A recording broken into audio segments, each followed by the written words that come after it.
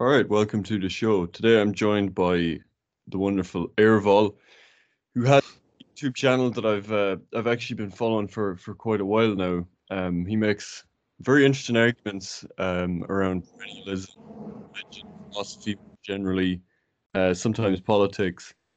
But a very interesting thinker. Definitely recommend everyone checks out his channel. And yeah, if you'd like to introduce yourself, Aarvoll, anything you'd like to promote to the audience before we get started. Well, thank you, Keith. I like your videos as well. Pretty sure I've seen them all, and I watch them right when they come out. So, one of the most prolific and thoughtful people that I'm aware of on YouTube right now. Yeah, I mean, I've been on since probably 2012, and I first got interested in perennialism and arguments for the existence of God and things like that out of well, I was in college and I was an atheist at the time, and I got interested in some other physics arguments surrounding this question about the existence of God. I was following the atheist theist debates as an atheist, and the one argument that I couldn't get around as an atheist was the fine tuning argument, the idea that the physical constants are so specifically set that if you changed like a fraction of a percent of the gravitational constant or any of these constants, it would make the universe inhospitable to life. And so, to account for this, the best argument from the atheist standpoint is from the anthropic principle, saying that, well, perhaps there are many universes with different physical constants. And so, of course, we should find ourselves in the one that would support life. But then from this many worlds interpretation argument, I went to Nick Bostrom's simulation argument, which was circulating, at least in my college at the time. And if the many worlds was true, then Nick Bostrom's argument had a very high degree of force. Basically, he says that any advanced civilization would have an interest in attempting to simulate historical people from its past. And if the many worlds held and civilizations had an interest in simulating their own past consciousnesses, then it would naturally follow that there would be a huge number of simulated minds and only a relatively smaller number of actual, people. So where I went with this was kind of a corollary of Leibniz's identity of indiscernibles, where if we can't subjectively tell the difference between being in a simulation or being in a physical reality, who's to say that there is fundamentally some ontological distinction there? And then I got into thinking, well, if the identity of consciousness is the same and we're concerned about the fate of our consciousness, for all intents and purposes, that consciousness, using these arguments, would be run on a variety of underlying substrates, the physical brain of the physical universe, or some of these computing systems from advanced civilizations in the future. So I was pretty nerdy back then, and those were the sorts of arguments that appealed to me. But from that moment forward, I couldn't maintain a standard atheist kind of nihilistic position, and the immortality of the soul I soon found followed from some of these physics principles that I was looking at. So then I got on YouTube and I got exposed to the ideas of the more conventional traditionalists, Evola. I also went through a phase where I got into Advaita Vedanta, which I'm aware that you're also interested in, and they have some really powerful arguments that all fit together. We can get into the details, but that's basically how I got involved in YouTube, and then the political stuff kind of followed. But I really think that these arguments for traditional views of God, of the good, of beauty, of these sorts of things are extremely important for our time. Because I think a lot of the problems of the modern world are lack of integration culturally and the kind of alienation that we feel, the expansion of capital and the desacralization and commodification of nature stem from not having a firm ground for notions like value, other than mere hedonistic desire, and where that leads is uh, just this kind of competing wills in perpetuity until we get something like a nanoscale gray goo. Like that is the logical implication of capitalism, of just pure consumption and appropriation. So to stem that tide, to go back to something sustainable, I think we have to start with the metaphysics. So how did you get interested in these ideas? How were you first exposed to perennialism, traditionalism? Actually, I was just thinking that it is kind of funny listening to you going over your background because it's fun. Like it's funny when you meet sort of like minds in these spheres, and then you kind of hear how they came to their ideas sort of mimics your own. Because I like you were talking to a guy called Johann Rats on your channel the other day. I remember watching his videos when he had like 1,000 subscribers, and it was like the same time when I was watching the like atheist theist debates. I did a show with Spencer and Ed Dutton the other day about new atheism actually because Dawkins has a new book out that's just absolutely. I mean, it's like the God delusion for children. Like it's actually somehow it's worse. It's terrible.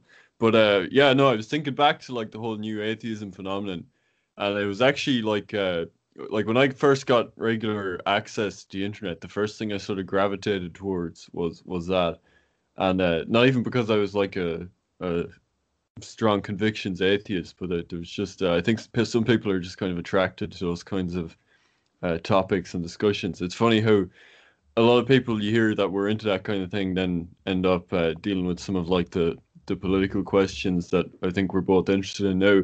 But yeah, I remember. I think that was probably my first exposure. Would have been around that time.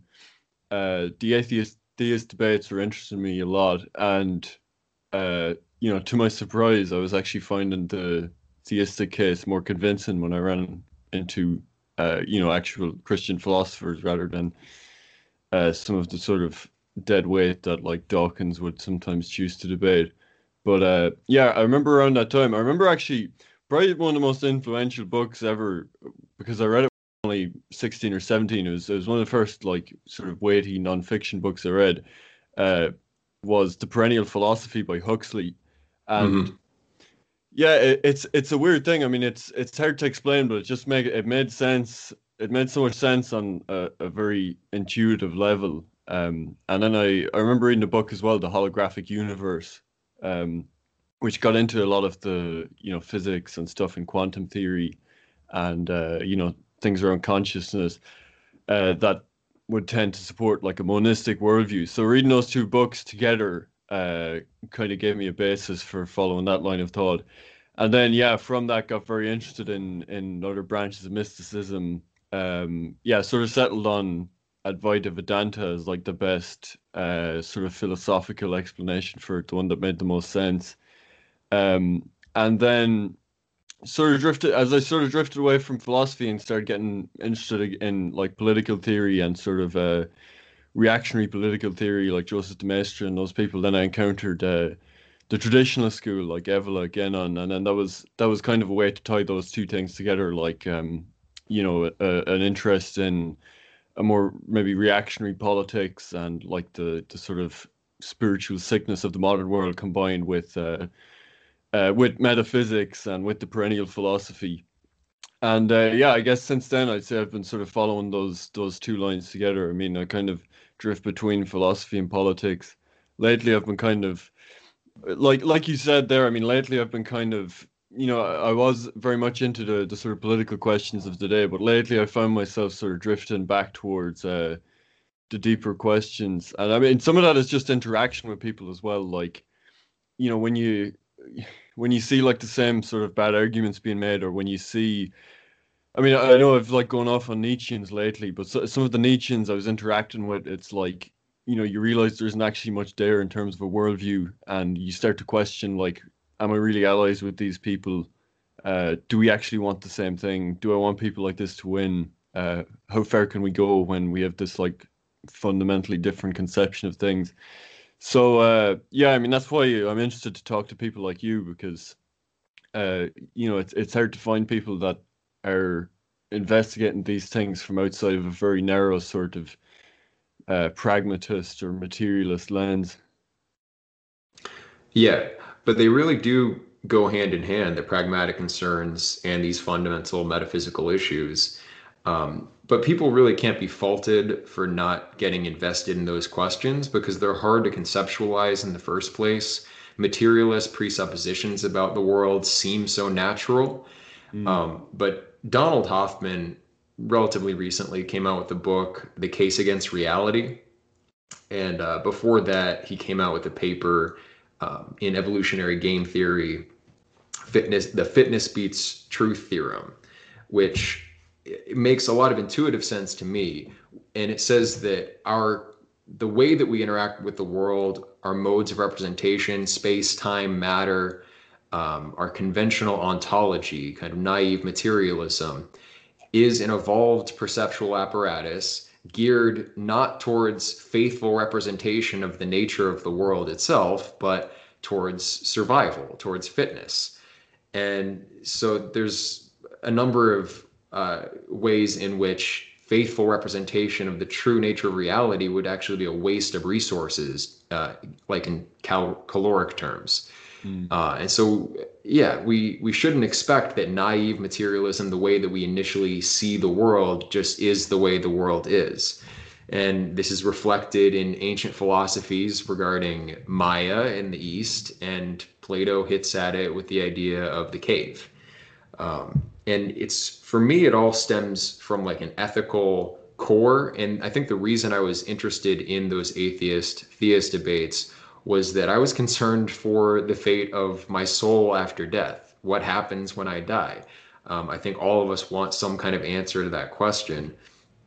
And to know what we ought to do in this life, to know what is good, we have to have some idea of the nature of the soul.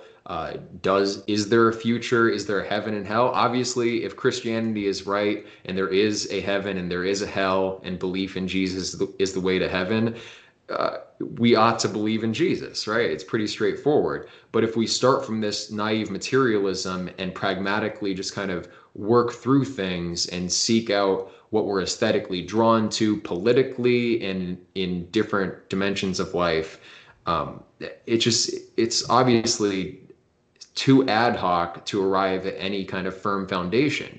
And that also has pragmatic costs in that it's hard to build a large collective unless the ideal structure undergirding it has a high degree of integrity. If you have a bunch of Nietzscheans grouped together, what keeps them together? There's a constellation of immediate interests, perhaps. You're trying to achieve something together, but that can only go so far as that particular problem persists. And then once that problem becomes eclipsed by some new concern, it's not guaranteed that all those people in that group are going to continue being concerned about that same issue. And so, just logically, if you want to build something like culture, society, civilization through the generations, you have to have a metaphysical foundation. I mean, people like your colleague Edward Dutton are aware that a religious belief is essential for group survival in a number of ways. It helps groups identify insiders from outsiders. It gives them a meaning and purpose to life. It helps them psychologically as individuals. And we see that in fertility rate statistics in contemporary society. The religious will inherit the earth. But if you're interested in the truth of what happens after death and these questions about the nature of fundamental reality, then like received dogmatic religion may not be all that satisfying. And for intelligent people, it's usually not. And a lot of Westerners go through a phase where maybe they were raised Christian and then they doubt and they kind of analyze things philosophically, but then eventually they become interested in something like comparative mythology, or in your case and my case, apparently, just pure a priori arguments and physics. And they start seeing that a lot of the truths contained in that dogmatic form of religion are easily interpreted as symbolic representations of relatively abstract philosophical concepts. And it's the nature of those concepts that got me back to the importance of the ritual of religion. I am a practicing Catholic, and I think it's valuable, even if you don't necessarily believe in the teachings of the church, to be in communion with some kind of body of worshipers, because that psychological like acceptance of your own finitude, acceptance of some standard of value beyond yourself, the idea that something is worthy of worship beyond just your own preferences and aims and self, essentially. That's, I think it's impossible to grow unless you find that humility. And religion is, I always found that the kids who I knew growing up who were Catholic or who were Christians of other stripes were just nicer to be around, and we had better conversations, and were generally better people than the people who are not raised in such environments, which of course there's probably a genetic factor there. If you weren't raised by religious people, you don't have those religious genes and you're a spiteful mutant according to Dutton. But yeah, so obviously I think it's a very important question. Did you want to look at some of the arguments that I've been focused on lately? I got really into Plato. I mean, I've always been interested in Plato, but particularly in the last few years, and Proclus just in the last few months. And I'm finding that a lot of what drew me to Advaita Vedanta is really contained in Platonism and in a much more systematic form than I was previously aware of. Yeah, Um, well, I always thought Plotinus, who's a Neoplatonist, is basically just Western Vedanta. mhm. I don't know if you're familiar with Plotinus. I've read a bit of him. Yeah, Um, the Enneads are very, very dense and difficult, to be honest. Yeah, they are for sure. And Proclus is difficult as well, but his major work is the Elements of Theology, and it's laid out nice and systematically. And he gives these propositions starting from the most basic, which I found that this notion, it's I think it's first articulated in the history of philosophy with Heraclitus, and you might call it like the transcendental union of opposites. Hmm. It's in Proclus, it's that first proposition is that every manifold participates in some way of unity. Chris Langan articulates this with his concept of syndiphonesis. And he would say that any two linguistic objects, in order to form some kind of duality, have to share some kind of underlying syntax whereby they are in the first place intelligible. And so there's no such thing a fortiori of like absolute separation. All separation implies some kind of underlying interpretive syntax and means whereby we recognize difference, right? And Proclus, in going into this kind of notion of the transcendental unity of all things, argues, therefore, for the preeminence and priority ontologically of the one. And the notion of the one is just something that is absolutely simple, undifferentiated, and you find that ubiquitously across different theological traditions in classical theism in the West, with Thomism, in the theology of the Arab philosophers, although that's been downplayed since the 11th century or so with the rise of Sunni, more fundamentalist schools. But that's also part of the theology in Hinduism and Buddhism.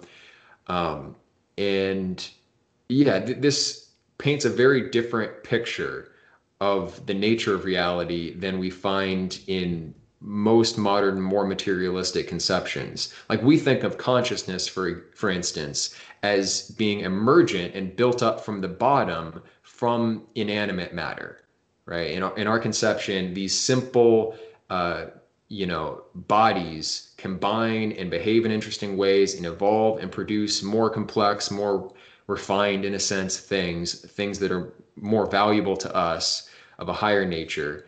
And it's this kind of bottom up conception as opposed to the Greek conception, the Platonic conception, where everything is suspended from that one. The one is the highest being, and everything moving away from it is an expression of that one's kind of superabundant goodness.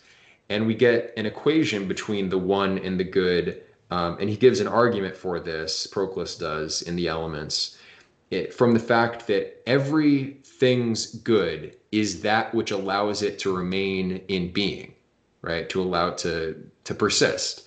And at base, like the most irreducible element of a thing is that which maintains its existence as a unified whole. You cut me in half, I'm no longer a whole, I'm no longer one, and that's bad for me. And so anything that allows us to remain one, it, in some sense, is a good for us.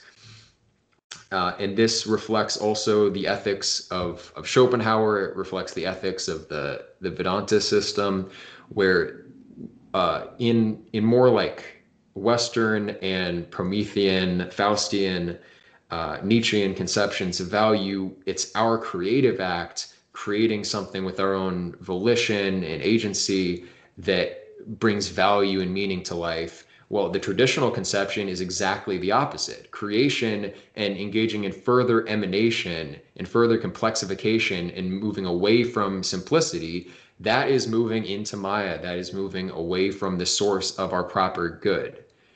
And if you think about just kind of the Stoic arguments for detachment from material objects, that follows pretty straightforwardly, just at a purely psychological level. Nothing in life is guaranteed.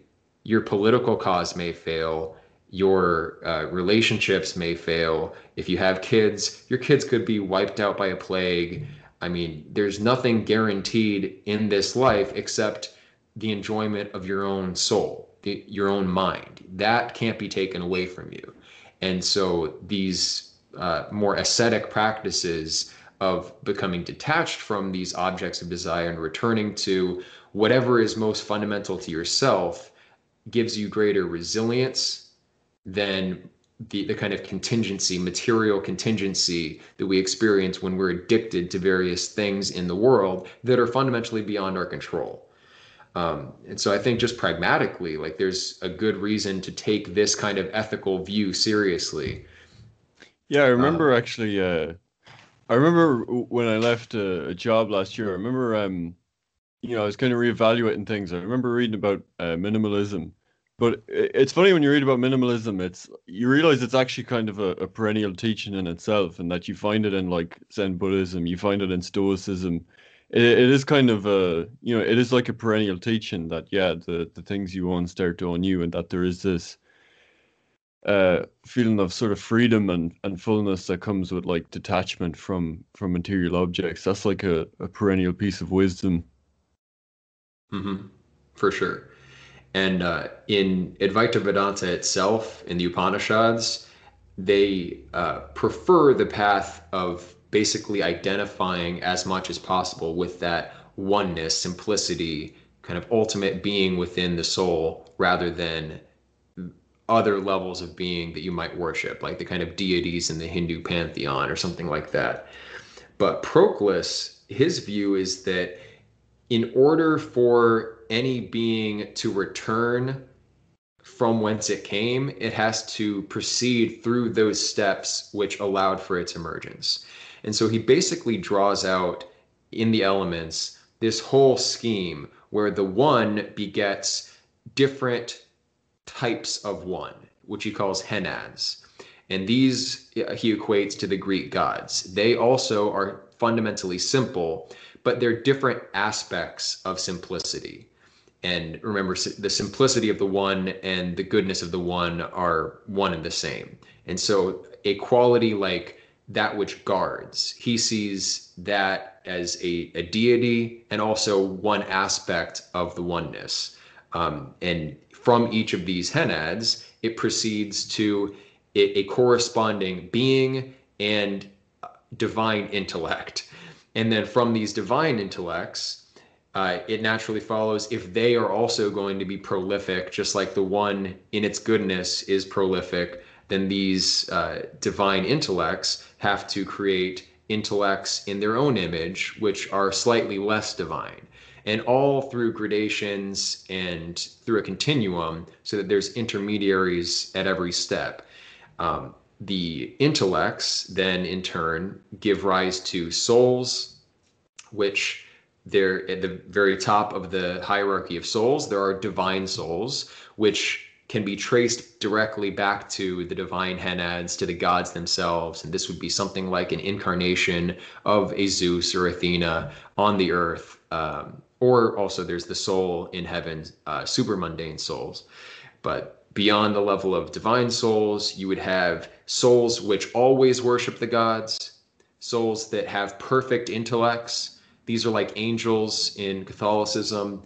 And then below that level, you have souls that sometimes worship the gods, and that's souls like us. And so the idea is that finding ourselves in this position where we do not possess perfect intellects, but sometimes we have a capacity of energizing in union with those higher types. In order to return back to the one, we have to go through those divine souls, through the divine intellects, back through the gods, and then to the one itself.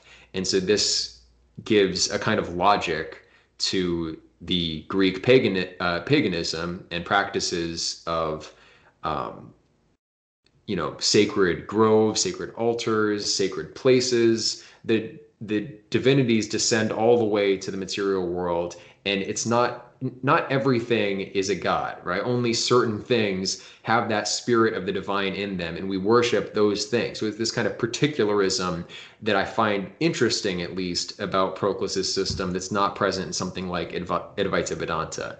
And this is also present in Roman paganism. In a certain sense, this is the Platonic philosophy, but in a wider sense, this is simply the underlying mythic structure and like deep metaphysical presupposition of Mediterranean society generally.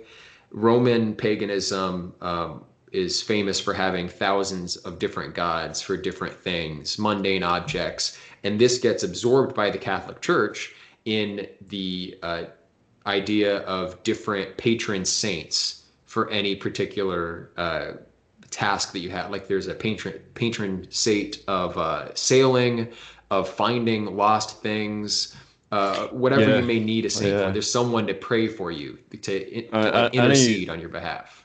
Yeah, I think any Irish person remembers like being told to pray to Saint Anthony if they lost something. So I think that's like a memory everyone has here. Yeah. Well, my wife does that whenever she loses things often, and she always says Saint Anthony, Saint Anthony. It seems to work. I don't know. There's something to it. But I think it's what I like about it is that it kind of grounds this ritualistic and temporal reenactment of the act of divine creation in a ritualistic fashion. And I feel like that's something it's difficult Yeah, to I'll say recreate, but if I can get in, I'll just say, I am like I was raised Catholic. I'm very attracted to Catholicism aesthetically, and I do like a lot of the theology as well. The problem for me is the kind of um there seems to be such a kind of multiplicity there in terms of like um patron saints and angels and all this thing. I find it very hard to conceive this kind of divine multiplicity. I don't know, my conception of the divine was always more sort of simple and monistic. right. And there's a parsimony to that. But in order to explain the complexity of the world, it does make sense that you would have from the simple divine the things which are most proximate to it, which would be fewer in number because they're closer to simplicity. And then you would have things that are somewhat more removed from the divine, which are greater in number than the previous, but smaller in number than those following. And so, like, this illustration, Catholic illustration of like the white light at the center and then the different orders of angels kind of rotating, circumambulating around the divine simplicity, there's something logical about it. In order to go from simplicity to complexity, you have to pass through various grades of complexity. And so if we find ourselves at this level of complexity, like here socially now, in order to get back to something simpler and more well-grounded, there's like a definite path towards that, and it's through tradition. It's through the very same levels of emanation that we proceeded to this point. Of course, there's going to be a difference as we return to tradition than when we initially proceeded out into it. Like when we're initiated into faith, we do so from a position of ignorance, right? And then as we say we proceed beyond Catholicism into skepticism or whatever else, we start being creative in our own right and inventing our own philosophical notions. And then through the return, the character of coming back to religion, coming back to God, is different. It's a perfected nature in a sense, rather than the kind of creative nature of the outgoing process. So I don't know. The idea that we need all of these particular gods, like, well, the gods are there in the Procluses system or in Hinduism. The saints are there in Catholicism if you need them, right? But if you want to take that straight and narrow Advaita Vedanta path and just identify the divine in others and in yourself as its fundamental simplicity, and that works for you, then great. But realistically, the number of souls that are naturally adapted towards that kind of spiritual practice are few in number, because that's closer to that kind of divine nature. And the natures, the souls which require more methodical and particularistic practices are greater in number. And that's one great thing about Christianity in particular compared to other faiths, is that it's not just that we have a bunch of different saints in the Catholic Church, is that we have a bunch of different churches. And if Catholicism doesn't work for you, well, there's Orthodoxy. Or if that doesn't work, you could look at Gnostic Christianity. And I think this is a sign that there's something more to Christianity than just some kind of like cynical invention by first century Jews, right? It has a genuine mythic component. Um, Mm. well, this is the idea, like you said, when you read the Perennial Philosophy, something was deeply resonant in it at an intuitive level. And if it is the case that there is this true nature of reality and our souls are descended from it, in a sense, also contain it, then we should find that there is a deep sympathy and resonance between an articulation of this philosophy and our very selves, right? Like it's in Mm. us in some fundamental sense. But I actually lost Yeah, my can train of I? thought. I'll kind of take it down a level a bit here, but I'm curious as well because you mentioned Ed Dutton's like spiteful mutant thesis. Like, do you find that a difficult circle to square? Presuming you do accept that, because you kind of run into a position where you're almost forced to accept eugenics. I mean, unless you just unless you were to remove sort of the artificial comforts of industrial society and go back to some kind of natural selection, it's like you run into all the problems that Dutton highlights with um, the spiteful mutant idea that you'd eventually sort of destroy your religion and destroy society anyway through the perpetuation of people with these like mutant loads or however they describe it. I don't know. I just because in my head when I look for like a sort of consistency of how I'd square some of these beliefs, if you can't, I mean, to my knowledge anyway, you can't really justify eugenics in a Christian worldview, and it just seems like being completely without eugenics, kind of will ultimately lead to your own demise or your group's own demise. It seems like that, but then there's the notion of sorting the wheat from the chaff, right? And in the book of Revelation, it is the case that I think 144,000 people, Christians, are supposed to inherit the earth. Ultimately, they'll be in the heaven that's to come. So this idea that there will be a growth of evil natures and then some kind of culling is built in not only to Christianity, obviously, but I mean it goes all the way back to Zoroaster But I and mean that that's notion. not for that's not for us to do the culling in that sense. Well, right, yeah, you kind of have to trust in divine justice that if it is the case that we're getting these spiteful mutants and they're polluting the gene pool and reducing our intelligence and making us more selfish and individual selected and short life history and all the stuff that Dutton talks about, which are, I think they're real scientific measures of just a base nature that we ought to expect given the kind of cycle of the ages doctrine from perennialism generally, Hinduism specifically. But yeah, I mean, it also squares with the geopolitical circumstance. And I don't know, I think I mentioned this to you in private, but my one of my main concerns politically is coming up with some concept of traditional society and healthy community, which and freedom for those communities, which at the same time prevents us from running into this problem created by technological singularity, and not just a kind of Kurzweilian notion of AI run amok, but there are a lot of technologies that we could develop that could end in destroying the biosphere or at least wiping out large chunks of humanity. And so from the like taking the elite perspective on this, if they don't set up some kind of surveillance control grid around the entire planet, then as we move into the future, the odds go up that some lone scientist in his garage will cook up the nanoscale gray goo or genetically engineer some super competitive bacteria or yeah, develop a hyper advanced AI that's based on a evolutionary algorithm, and it keeps on improving itself and then quickly becomes smarter than us, and we have no control past that point.